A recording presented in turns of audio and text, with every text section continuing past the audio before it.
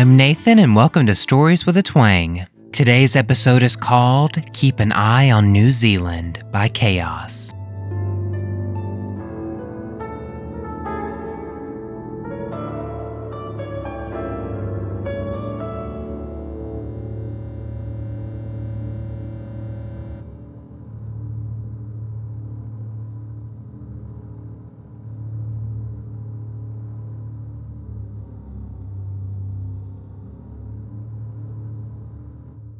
I have always loved science. I love everything about astronomy to zoology. I've wanted to be a scientist for as long as I can remember. Sadly for me, I did not love studying or taking tests, or, any of the things which would make me into a real scientist. I eventually realized that the closest I would come to being a real scientist was to make friends with the nerds. So that's what I did. I'm a pretty, witty girl and I love nerds. I even ended up marrying one of them.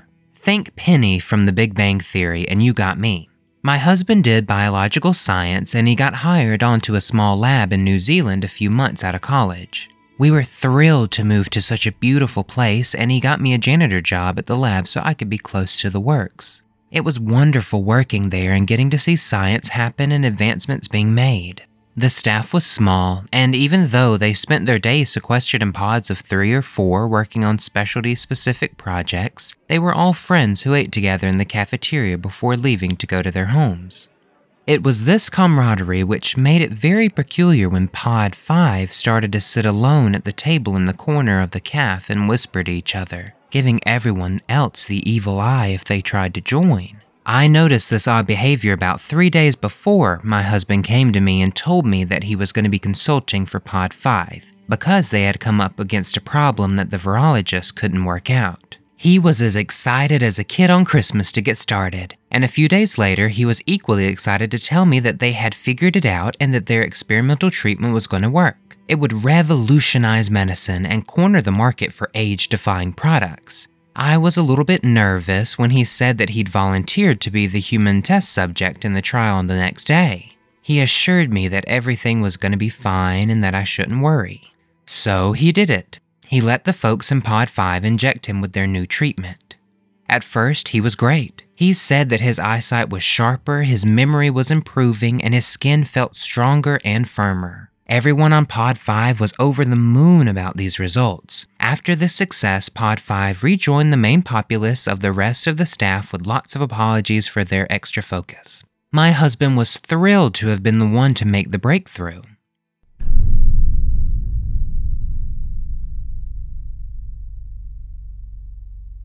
It's now a week later, and everything has fallen apart. I went into the lab that Pod 5 was using to clean up and refill the food and water for the animals who were all sleeping. This was unnerving because they were never all asleep at the same time. I filled the water and the food, then restocked the bathroom before beginning to sweep the floor. I was about halfway done when I heard a growl. I turned to see a small monkey pressing his face against the glass of his enclosure, staring at me and baring his teeth. Then I gasped as another monkey leaped up and attacked the first. They screeched and rolled around, scratching and biting each other, never drawing blood or causing any apparent damage to each other. I was mesmerized by this, and I had absorbed enough that I understood the import of it. I dropped my broom and ran to the back wall where I pressed the big red button with a thumbs-up symbol on it. The panic button would bring Pod 5 running. The scientists were there in minutes, having run from the cafeteria, and they immediately began bustling around, pressing buttons and preparing syringes. I stepped back into the corner of the room, not wanting to get in their way, and I'm glad that I did. I don't remember the technical things they were saying, but the gist of it was that the treatment was having unexpected side effects. It was basically the T-virus. They had created zombies. One of them happened to look up and notice me standing there, probably looking terrified, and I saw the light dawn in his eyes as he remembered my husband. He ran over to me and commanded me to call him and get him to the lab. I wasn't allowed to mention what had happened, though. I was just allowed to ask him to come to Lab 5 as quickly as he could. The phone rang a worryingly long amount of time before clicking over to voicemail. I shook my head at the scientist beside me as I left a semi-calm message asking him to come to Lab 5 as soon as possible. He nodded and rushed off to whisper in the ear of another scientist who darted out of the door, presumably to find my husband. We heard the screams when he opened the door. He was so very brave that he ran toward the screams, returning in a moment to tell us that my husband was attacking the others in the cafeteria and that they were going to have to find a way to tranquilize or trap him. He must have finished with the rest of the staff when we heard him bellow, and then he was rushing toward Lab 5. The first scientist grabbed my arm and told me to stand in front of the door to an empty enclosure and dart out of the way when my husband ran at me. It seemed like a crazy plan, but I was so panicked that I just did what I was told.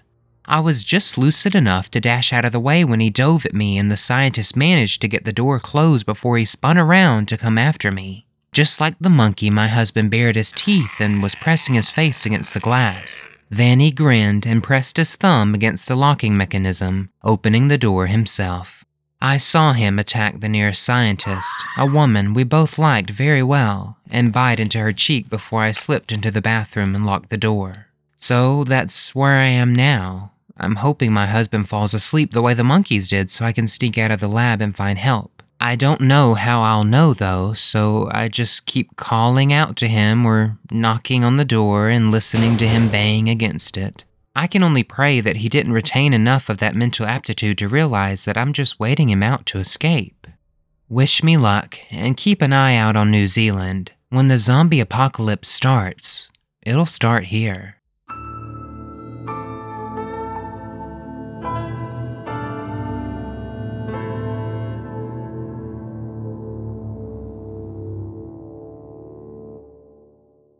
Alright everyone, that's it for this week's episode. I would like to give a giant thank you to Chaos for letting me read their story on the show. If you have any stories you would like me to read on the show, you can send them over to storieswithatwang@gmail.com. The show is on Facebook, Instagram, and YouTube at Stories with a Twang Podcast. It would mean an awful lot if you could rate and review the show wherever you listen, and don't forget to share with your friends and family as well. I hope you all have a wonderful week, and until next time, remember that a little twang goes a long way.